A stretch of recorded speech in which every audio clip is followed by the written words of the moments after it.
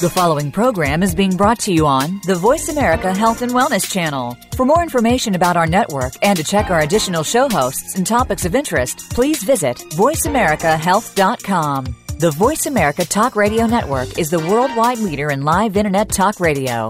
Visit voiceamerica.com. The views and ideas expressed on the following program are strictly those of the host or guests and do not necessarily reflect the views and ideas held by the Voice America Talk Radio Network, its staff, and management.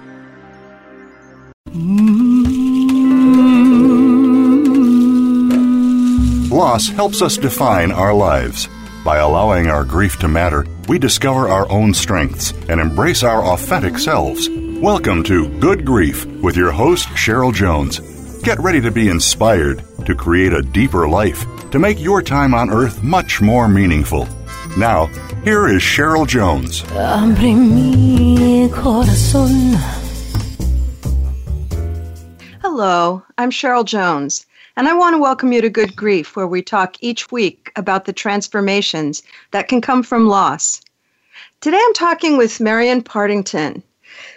Marion was born in Oxford, United Kingdom in 1948. She's a British author of the acclaimed Guardian essay Salvaging the Sacred, published in 1996 and 2004, and If You Sit Very Still, published in 2012 and 2016, which was chosen by Rowan Williams, former Archbishop of Canterbury, as his Book of the Year for the Times Literary Supplement and the New Statesman in 2012.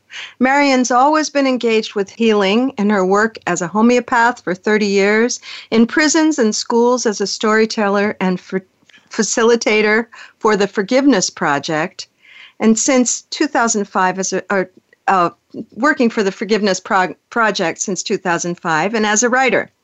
In 2015, she was a community sabbaticant at the Center for Studies in Religion and Society at the University of Victoria, British Columbia, Canada for 3 months, researching into Indigenous approaches to traumatic loss, restorative justice, and reconciliation.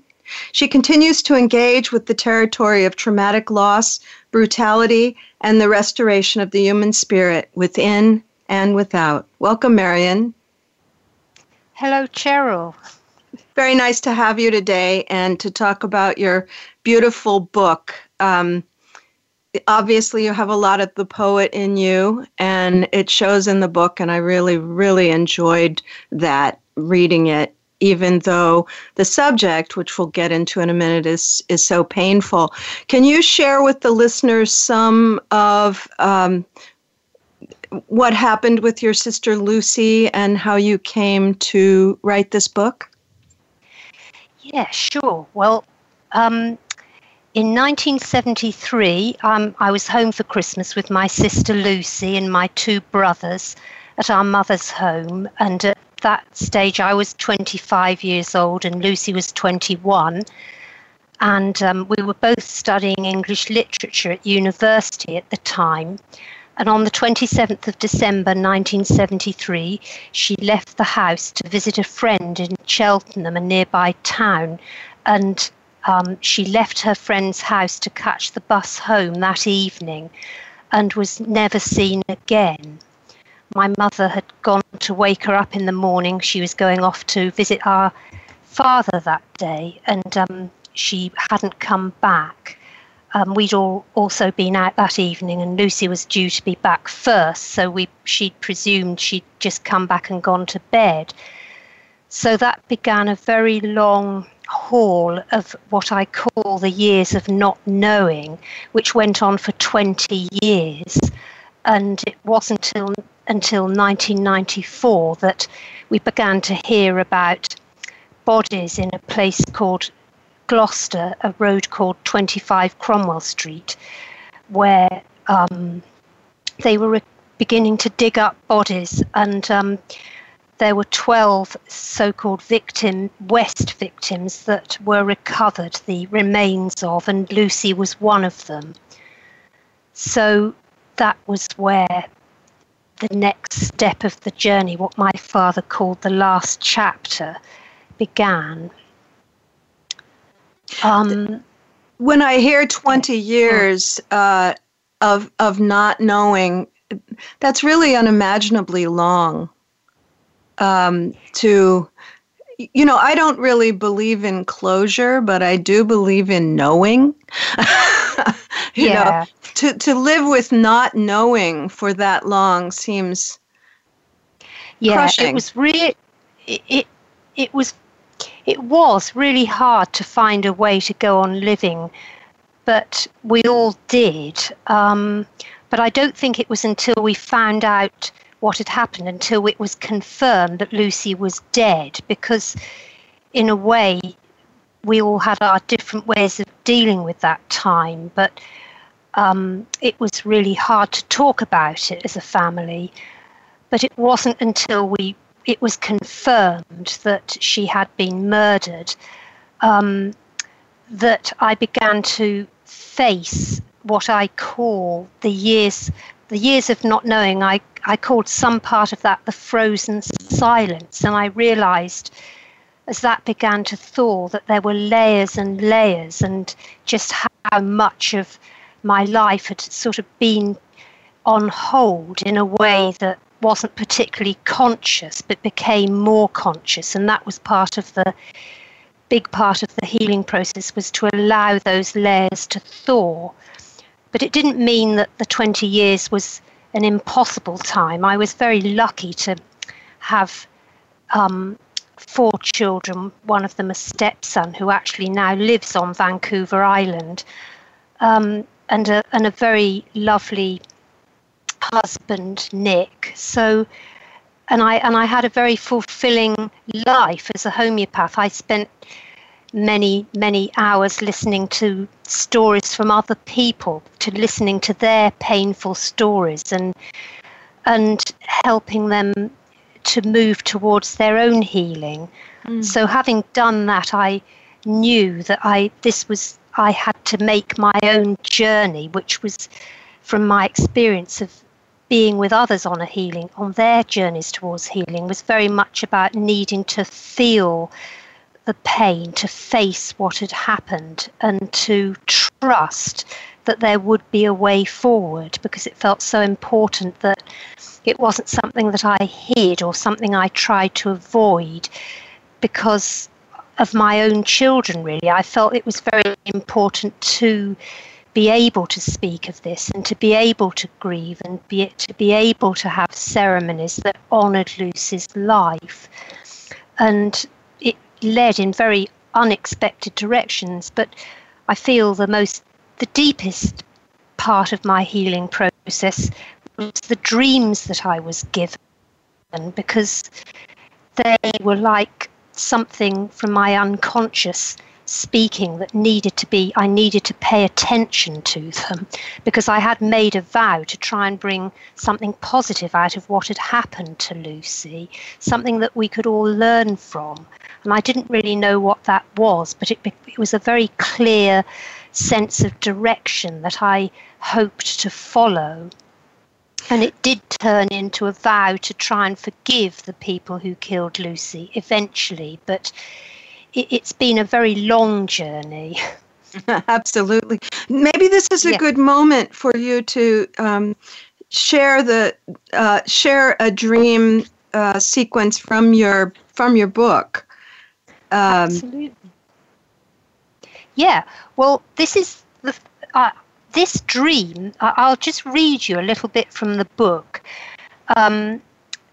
But this dream I had 4 months after Lucy had disappeared in 1973, and it became deeply important. I'll read it. Lucy, 4 months after you disappeared, I had the first dream. You had returned, and I asked you where you had been. You said, I've been sitting in a water meadow near Grantham. Then slowly, with a smile, you said, if you sit very still, you can hear the sun move. This image filled me with a profound feeling of peace, the kind that passeth understanding. This feeling remained with me when waking. It lasted for a few seconds. It has remained deeply significant and real. Did you speak to me from there? When he was 3 years old, my son Jack came into our bed one morning and said, "You know that dream we had last night?" He then told me in great detail about our dream. I wonder, is there a place where we all share the same dream? Is that the place where what has been dismembered can be remembered? Is it the place where you can hear the sun move? This dream reminds me of the tone of your voice, Lucy. It has burned at the core of my spiritual quest.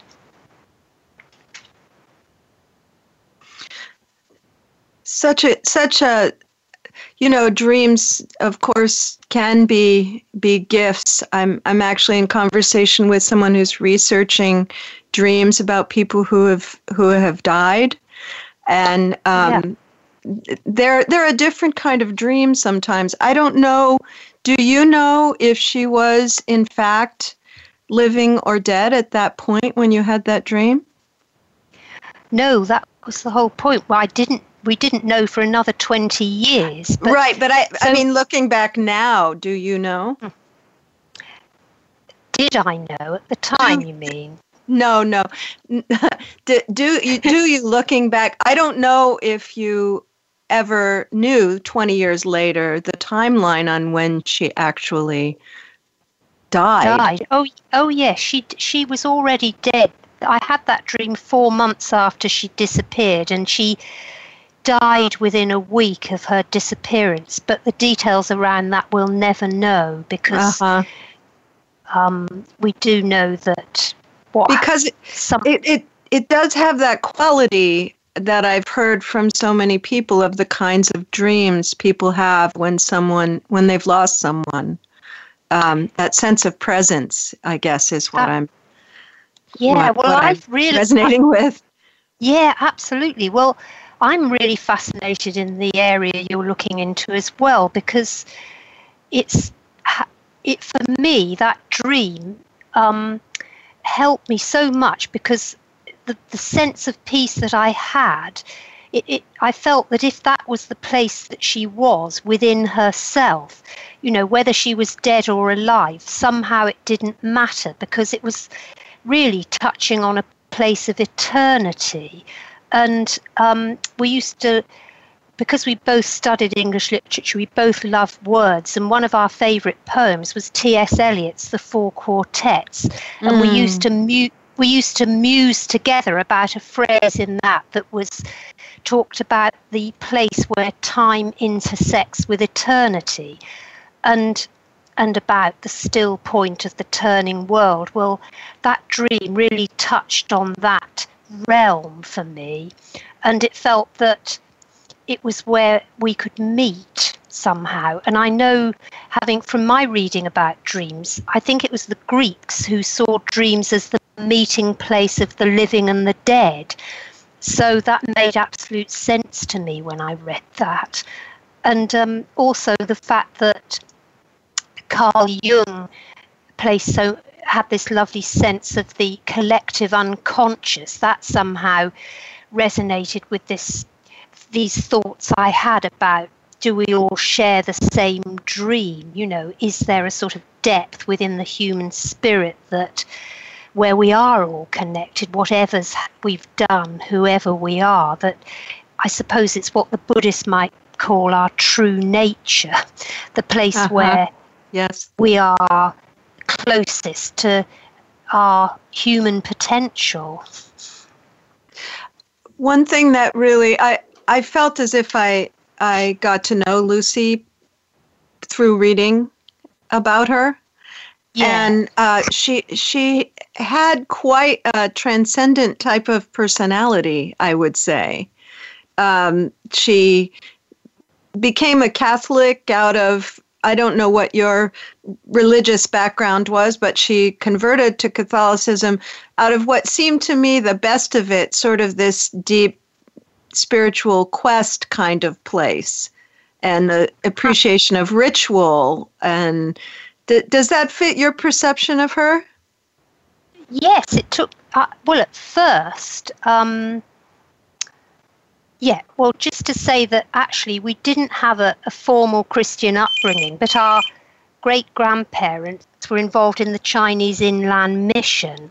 So, but my grandmother had rebelled against her religious upbringing, so we didn't have a formal religious upbringing.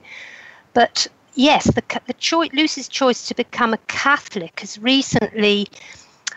I've recently been reflecting on that a lot, because I was asked to speak in Northern Ireland at the end of during a novena, a 9-day sequence of prayer within the Catholic community, and I stayed there for the whole of the 9 days and joined in, and it was very moving to me to kind of have a sense of why Lucy had made that choice. I mean, she was quite self-effacing about it and used to say, well, it's rather predictable that I would choose the Catholic faith, but that completely went with her deep interest in the medieval period. That's what she'd hoped to go on and study at the Courtauld Institute of Art. In fact, the night she was abducted, she had a letter that was never posted, which was her application for a postgraduate course at the Courtauld Institute of Art. So I've kind of connect with her Catholic path in a deeper and deeper way. And especially this year, the Pope actually declared this as the Year of Mercy. So I've been invited to speak in various Catholic contexts, which was quite another surprising part of the journey. You know, Absolutely. Having written this book and put it out there, it's amazing what keeps coming in. You know, I just find myself thinking, at first I thought, oh, you know, good, I've done the book, I'll just be able to say, oh, just read the book, you know, but it doesn't work like that. It does not. And here I am talking to you in California. So absolutely. And let's return. I'm very captivated by this idea of being invited into, you know, of course she was 21. Who knows where she would have gone in a lifetime. But the imprint on you of that choice of hers is very compelling. Listeners, you can find links to my website and social media at the Good Grief page at Voice America to find every link that you need. And to find Marion Partington and her book, you can search If You Sit Very Still at Amazon, or contact her publisher at KATELYNN.BARTLESON@JKP.com. That's Caitlin Bartleson at JKP.com. Be back soon.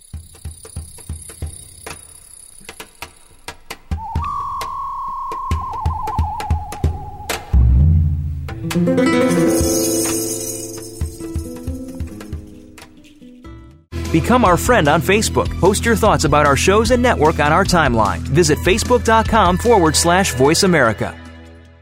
Addiction affects so many of us on a daily basis, but it's not just the individual who is affected, but their family, friends, work, and school life, their homes, relationships, and so much more.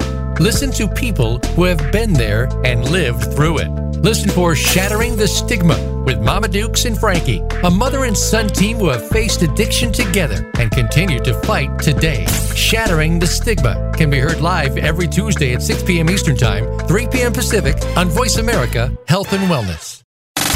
Have you friended us on Facebook yet? Why not? Just go to Facebook.com/Voice America or search for the keywords Voice America. Once you are part of our Facebook network, you'll receive daily messages about what's happening with our shows, this week's featured guests, and new happenings at the Voice America Talk Radio Network. And you can add your voice to the always active discussions on our timeline. Just go to Facebook.com/Voice America or search for Voice America.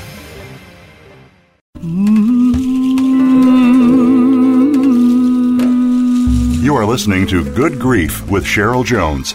To reach Cheryl or her guest today, please call 1-866-472-5792. That's 1-866-472-5792. You may also send an email to CherylJones@weatheringgrief.com. Now, back to Good Grief. Abre mi corazón. Welcome back. This is your host, Cheryl Jones, and I've been talking with Marion Partington, whose sister was killed by a serial killer. She remained missing for over 20 years before her body was found. And before the break, Marion, we were talking about your sister Lucy's decision to convert, or really to embrace Catholicism, since you say you weren't particularly raised in a religion, so she wasn't going from one to the other. She was kind of claiming something for herself. And you were talking about how that's led in some interesting directions for you. I was fascinated by that you're being asked to speak in because of the Pope's naming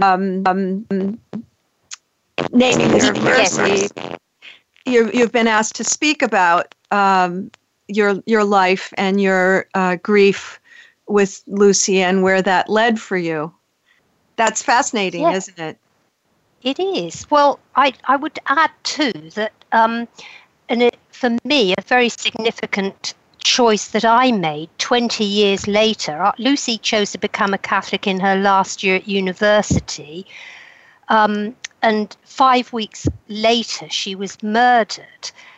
And that really had an effect on me at the time of rejecting any idea of religion. I just couldn't. And various of her Catholic friends said quite insensitive things like, God takes the best young, and it just felt terror. I couldn't connect with it at all. But eventually I chose to become a Quaker, which may seem quite a different path for Lucy, but I chose that 5 weeks before we found out what happened 20 years later. So we'd both chosen a path that we could never explore together. It would have been fascinating to know what this conversation would have been. And I miss that opportunity, but in a strange way it's been going on anyway, maybe just in my imagination. But from a Quaker perspective, we just our worship is we sit in silence for an hour, what we call waiting on God, and that's quite a huge thing to do. But the silence is really important to me, and that helped me during my healing. To just have that prayerful silence with others was so important. But I also chose to begin to go on Buddhist retreats. My husband's a Buddhist, and really very soon after we found out what happened to Lucy, we had booked onto a retreat before we found out. We both went on our first retreat together, and that's been another aspect of my spiritual path. That gave me an opportunity to have extended periods of shared silence. Silence has been a hugely important part of my healing process, being with what arises within me, facing it, accepting it, letting it go, but allowing the feelings, allowing the thaw. But this whole business of the Catholic strand has really only come this year.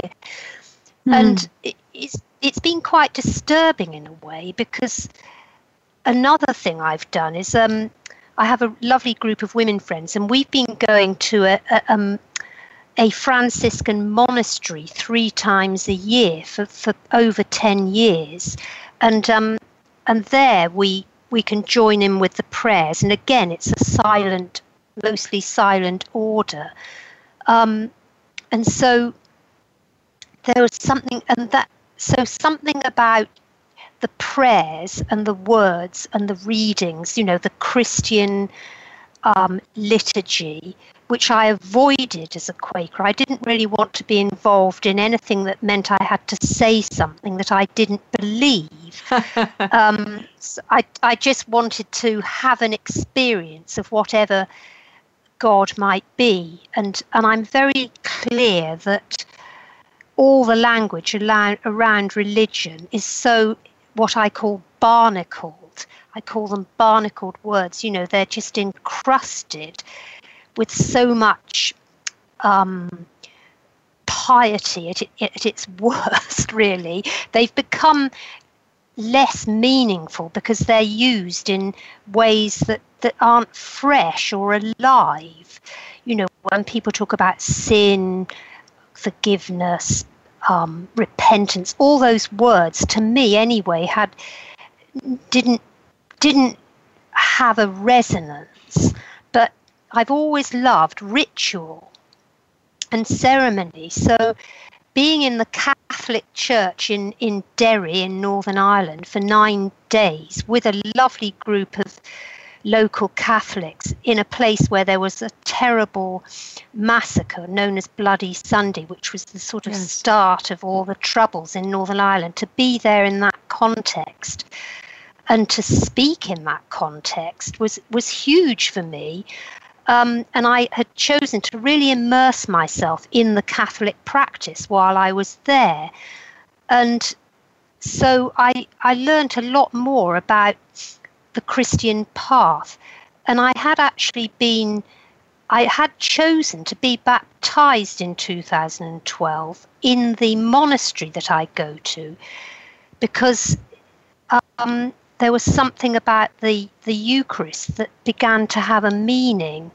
And I felt this whole again, it's the whole thing of the interconnectedness of life, that we are all connected. And so when in the Christian path of where the Eucharist is part of the ritual, if you're, as a Quaker, we don't have any external forms like that. But in this context of the monastery, it began to resonate. It was something about, sharing the peace that passeth understanding, because it went back to the original dream. And it was strange that when I had that dream, even at that time when I wasn't in a Christian context at all, I still used the words that the dream was the peace that passeth understanding.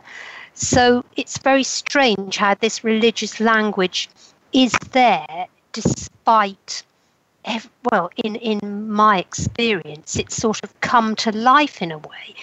And so I'd made this vow to try and forgive the Wests at the end of a Buddhist retreat. And that had really come from an insight I had on the retreat of the amount of unresolved pain within me that goes back to what I was talking about, this frozen silence. Yes. As it began to thaw, I saw very clearly that the different choices I had with what to do with this pain. And I realized that one way of it, and it became more universal in a way. I kind of connected with the fact that we've all got this unresolved pain, and how we resolve it, what we do with it, makes the difference between creating harm and violence and creating peace and love. And so I realized that a very common thing that we do, and we see it all over the world, we see it in all cultures forever, is the whole business of dumping it on others, wanting to hurt other people, so that in our, this is the sort of realm of vengeance and hatred and escalating violence. Yes. And as a Quaker, the thing that really attracted me about the Quaker path was its complete commitment to non-violence in every way, so that I felt like the Quakers were putting their money where their mouth was, that it was actually this huge, deep commitment to peace, which involves being in areas of conflict, investing in them, financially and spiritually and practically, to actually engage in a way that is about living a non-violent path, but how difficult that is. And so I began to have to face my own violence, really, that be more aware of it. So there's this dumping it on others, which is the end result of that can be murder, the most extreme form. Then there was the path which would be allowing it to eat away, corrode my spirit to take me into a place where there was no way of going on, and that the end result of that would be suicide. And I saw a lot of that when I was in connecting with the First Nations culture, the terrible epidemic of suicide amongst those people. And then slow and fast. Absolutely. I think that absolutely. Yes. Could you? Yes. I think it would be a great moment to share the years of the not knowing. The little place in your book about that frozen silence that you're talking about. Absolutely. Here we go. We went crooked, deformed by the secret of a missing sister. How do you go straight when you wait with your secret, wait to know? The first year of not knowing was full of crookedness, a void, avoidance, a void dance, hopping on one leg. It is very difficult to find the words or an image to describe the pain and disorientation of one sister simply disappearing without trace for 20 years. It's a bit like trying to search for a body which is trapped somewhere beneath the frozen Arctic Ocean as the freeze continues and the ice thickens, and there is no sign of a thaw, no sign of a seal hole. The features of that world become distorted as the seasons pass and the ice builds up, and you have to go inside to get warm if you want to survive and carry on. But you have to be ready for the thaw, for the rescue. Somewhere inside, I became disconnected from the past and disabled by the future. Part of me was stuck in the past. Part of me was terrified of us all dying and never knowing what had happened to her. There was never a chance to honor her life.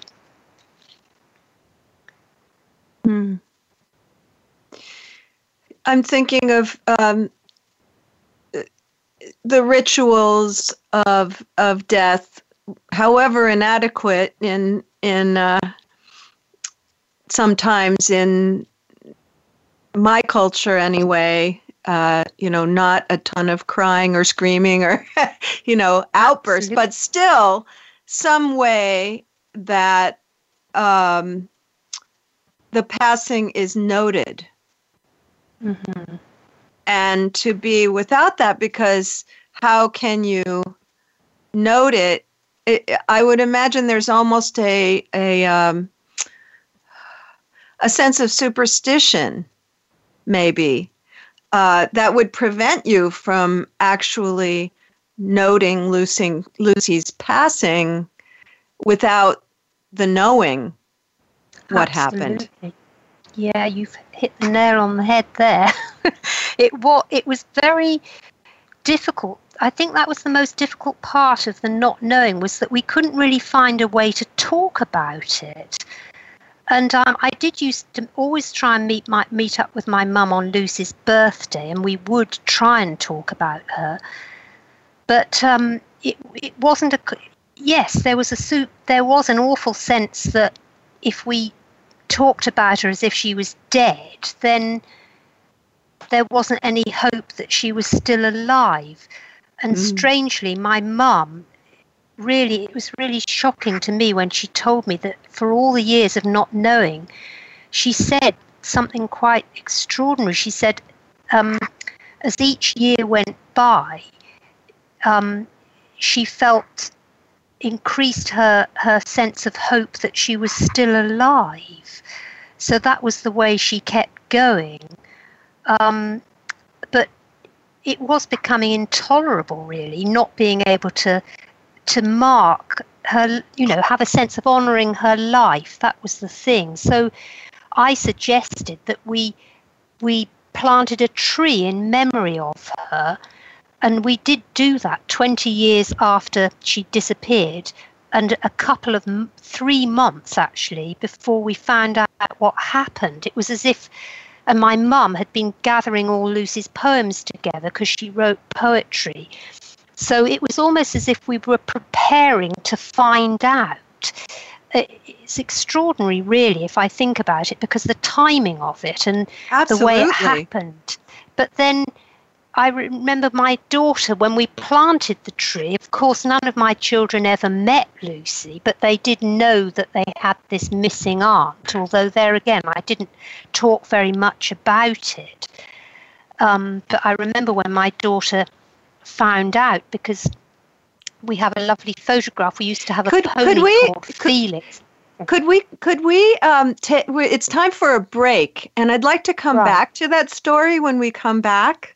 Of course. Because that's worth more time. Your children and their relationship to Lucy. So let's start with that when we come back. Time for our second break. You can find me at weatheringgrief.com or the Good Grief page at Voice America. And to find Marion Partington, you can look for her book, If You Sit Very Still, at Amazon, or contact her publisher at caitlin.bartleson@jkp.com. Back after the break.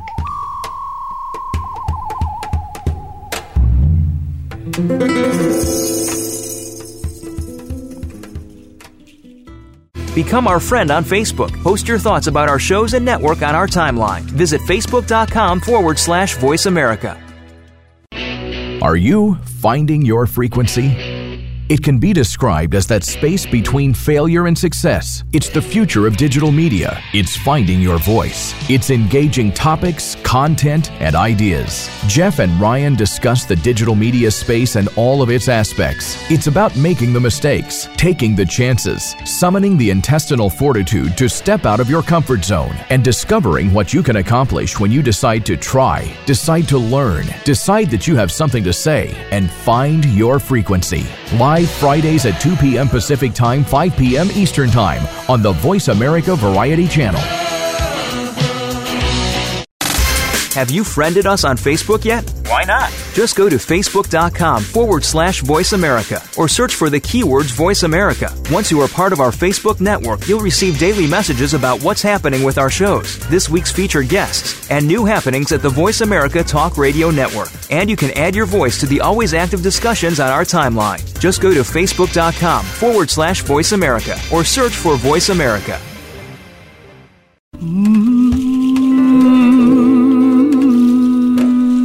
You are listening to Good Grief with Cheryl Jones. To reach Cheryl or her guest today, please call 1-866-472-5792. That's 1-866-472-5792. You may also send an email to CherylJones@weatheringgrief.com. Now, back to Good Grief. Welcome back to Good Grief. I'm here with Marion Partington, author of If You Sit Very Still, about the death of her sister and the discovery of her body 20 years after her death. And before the break, we were talking, you were beginning to tell a story about your children, that you had, well, two things, that you had a tree planting for your sister just a few months before her body was found. This interests me a lot because I hear these stories of synchronicity often enough that I remain in wonder.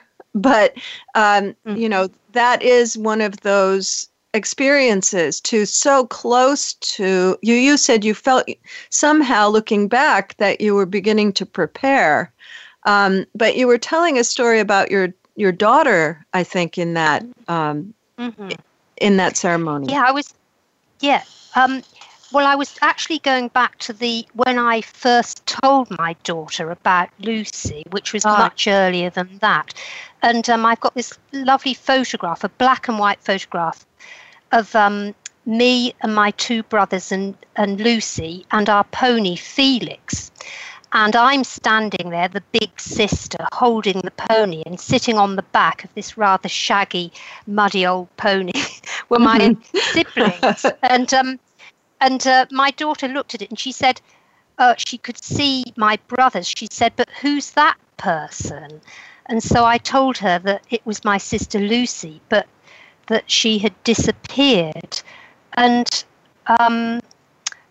it is in the book, actually. I do write about her response to that, but also when we began to find out what happened to Lucy, my daughter particularly was very encouraging of me finding words to speak about it and to write about it. And yet it was difficult for them too, because my son was 19 at the time, and my other son was 11, and my daughter was 16. So it was a huge challenge to me to find a way forward in which I could be honest, but to my own process, but also to be try and find a way that would be inspiring rather than stuck in a place of bitterness and anger. And yet I think I was telling you earlier about these 4 places that I saw on the end of the retreat that were ways forward with the unresolved pain. And the other 2, I'd mentioned the sort of extremes of murder and suicide. And then the third one was denial, which, of course, from my experience as a homeopath, I saw a lot of terrible physical disease coming from people who were unable to face or speak about or acknowledge grief, really. Grief seemed to be at the root. Unresolved grief was often at the root of physical disease, in my experience. But the 4th way, the only way out, seemed to be this path towards forgiveness. And but I had no idea how that could come about or what it would mean, really. But I made a vow to try and forgive the West, because when I thought about this possible way out or this possible way forward, it seemed like the most imaginative, creative way forward. And it made me feel kind of hopeful, and it was a direction that I really, really wanted to go in, but I had no idea how it would be.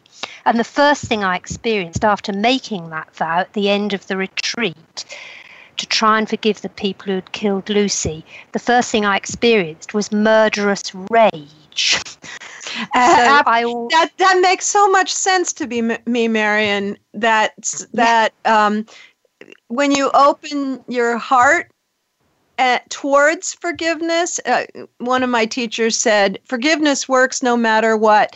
Either you forgive or you see what's in the way. Absolutely.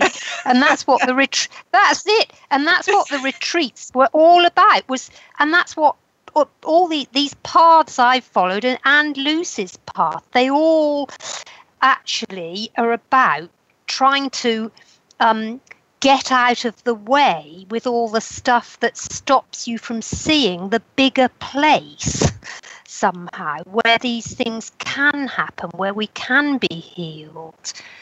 And I always experienced on the retreats this, if I was feeling, I went through a huge feeling of grief on one retreat, and the way the feeling of release, the feeling of movement towards the bigger place was when I connected with the reality that millions of people have experienced bereavement by murder. And in that moment, I was released from this little isolating place, which was so painful and seemingly endless. And so it's that kind of movement from a small little place that's very, very painful, and you can't bear being in it any longer, but you just don't know how to get out of it, to suddenly realizing that the way out is to open your heart towards the pain, to feel the pain, but realize that this pain is not only just your pain, it's the pain of being human, the pain of being alive. We cannot end today without talking about all the work that you've done in prisons, and I just want to mention that the Wests are the people that murdered your sister.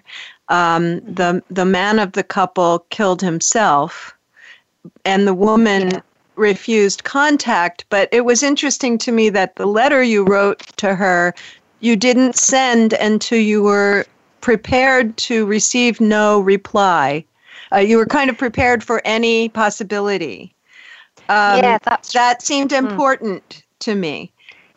Absolutely, because I felt that it had to be, I really needed it to be an unconditional gesture and not dependent on anything coming back, because I was pretty sure that nothing much would come back. Mm-hmm. But the reason I sent it was because I woke up one morning and I thought, if I don't send this letter and I hear that Rosemary West has died in prison, which is what's going to happen one day, she will never be released, I would always regret never having sent it, because it felt like a seed. And, I was just offering her an image, really. I was offering her, I was wishing her well, but I was also acknowledging her anger and her grief and the fact that I also experienced these things, and that I wanted her to know that because of what had happened, I'd had to go on this journey, and that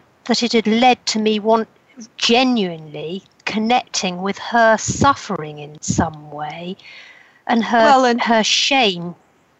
Absolutely. But then that, to me, leads kind of directly to the work you've done in prisons. I know you've done a lot of different kinds of restorative justice work, but let's talk about your prison work, because to me, I saw a really direct link. You could not, she was not open to that process whatsoever. And yet I feel you found a way to encourage that in other people in some way, because of your ability to open your heart to people who had done a lot of harm. And I wonder if you'd be willing to read the section of your book about Lucy's little bag, because that touched my heart so much. Yes, well, very briefly, Lucy made a little bag when she was 8 and I was 12 out of wool that she got from Hedges, and she went through the whole process of converting the sort of massive dirty wool into a little woven bag, and I began to take that into prisons with me. So from the book I'll read, one day I was sitting in my hut holding Lucy's little woven bag and praying about my work with the Forgiveness Project. I remembered Lucy using thorns to extract thorns from the mess of the raw fleece. Somehow the bag felt alive, as if it had work to do. I began to take it with me into prisons and hand it around as I told our story. It was her gift to me, and now it is shared with others as something to hold and contemplate. The feeling that comes from holding Lucy's little bag is quietly spreading. Softly, the spirit that delights to do no evil is truly at work in the realms of forgiving. Once I witnessed a man in Highdown prison gazing lovingly at the bag, marvelling and not wanting to let go of it and pass it on. He later told me that he didn't usually have experiences like this, but when he had looked at the bag as it rested between his palms, he said there seemed to be light pouring out of it. I told him that Lucy's name means light. The man was Peter Wolf, who spent over 18 years of his life in prison. It was the first workshop that we facilitated together. We have since worked in many prisons, and he facilitates many of our workshops. He writes, "The Forgiveness Project is a huge part of my life and has been a crucial part of my long-term rehabilitation and general well-being. To be doing something so worthwhile not only enhances my own self-worth, but it is of massive benefit for others that we, the Forgiveness Project team, continue to show people that there is another way." You know, there's so much talk in my circles, I guess I'll say, about the incredible tragedy of prisons in my country. So many people are, there's the people who are there for life, with very little to help them heal. And then there are people who are released with no preparation for living differently. And the terrible shaming and rejection that goes on. I think that's part of why that story touches me, because his heart broke open and that really led in a different direction in his life.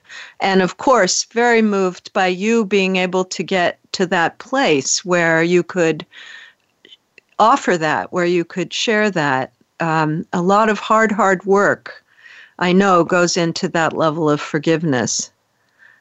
Well, you see it so clearly, and it's really great to hear the way you speak about your prison system, because that's how I see. I just can't see that the way we treat people who harm others by locking them away, punishing them, not giving them any means of rehabilitation. I can't see how that's going to make anybody into someone who can come out of prison and integrate with the rest of society. It just seems totally unimaginative to me, and very cruel too. Yes, and I would say that a huge part of my own healing has been meeting people who've committed serious harm. And from a Quaker perspective, we talk that there is that of God in everyone. And I do believe that, or you can say good, that of good in everyone. And I really have experienced that so many times, that when you approach people with the sense that they have their, deep inside this true nature, this way that just hasn't been nourished or had any opportunity to be expressed, it truly is there. And of course, there are some people who can't feel empathy, some people who maybe should never be released from prison. But many of the people I've met, whenever I hand the little bag out, which I always do in the workshops, the atmosphere in the room changes and everything softens, and people begin to connect with their own journey towards healing. They begin to see that they have been victims, that they have become perpetrators, that it's not coming out of nowhere, this behaviour, and making even that connection is huge. And they do see that, as Peter Wolf said, that there is another way. And this work we do is it's so deeply inspiring to me. I've been involved in it for 15 years now. I don't, not all the time, but our project that we do with prisons is called Restore. And I've thought a lot about what that word can mean, and in terms of people who've harmed others or have committed crimes that have harmed people so much. I think this is such a powerful place for us to end our time together today. So much more needs to happen to rehumanize both sides of that equation, I think, and not to mention the ways we all sort of dehumanize each other. I've been thinking a lot about that lately. So I really thank you for giving that voice today, Marion. Well, thank you, Cheryl, for inviting me. It's a real honor to be able to speak in America, because I feel connected with what's going on with you there, and I just hope that you will find a way forward that's peaceful. I agree. You can find Marion at either, if you sit very still, at Amazon, or at caitlin.bartleson@jkp.com. Next week, I'll be talking with Dorothy and Martin Hellman, the authors of A New Map for Relationships, Creating True Love at Home and Peace on the Planet. A continuation of our conversation today, in a way. This has been Good Grief with Cheryl Jones. I look forward to being with you again next week for another meaningful conversation. Thank you so much for joining us for Good Grief. Please come back next Wednesday at 5 p.m. Eastern Time, 2 p.m. Pacific Time for another edition featuring your host, Cheryl Jones, on the Voice America Health and Wellness Channel. Have a meaningful week. Abre mi corazón. Thanks again for listening to the preceding program, brought to you on the Voice America Health and Wellness Channel. For more information about our network and to check out additional show hosts and topics of interest, please visit voiceamericahealth.com. The Voice America Talk Radio Network is the worldwide leader in live Internet talk radio. Visit voiceamerica.com. The views and ideas expressed on the preceding program are strictly those of the host or guests and do not necessarily reflect the views and ideas held by the Voice America Talk Radio Network, its staff, and management.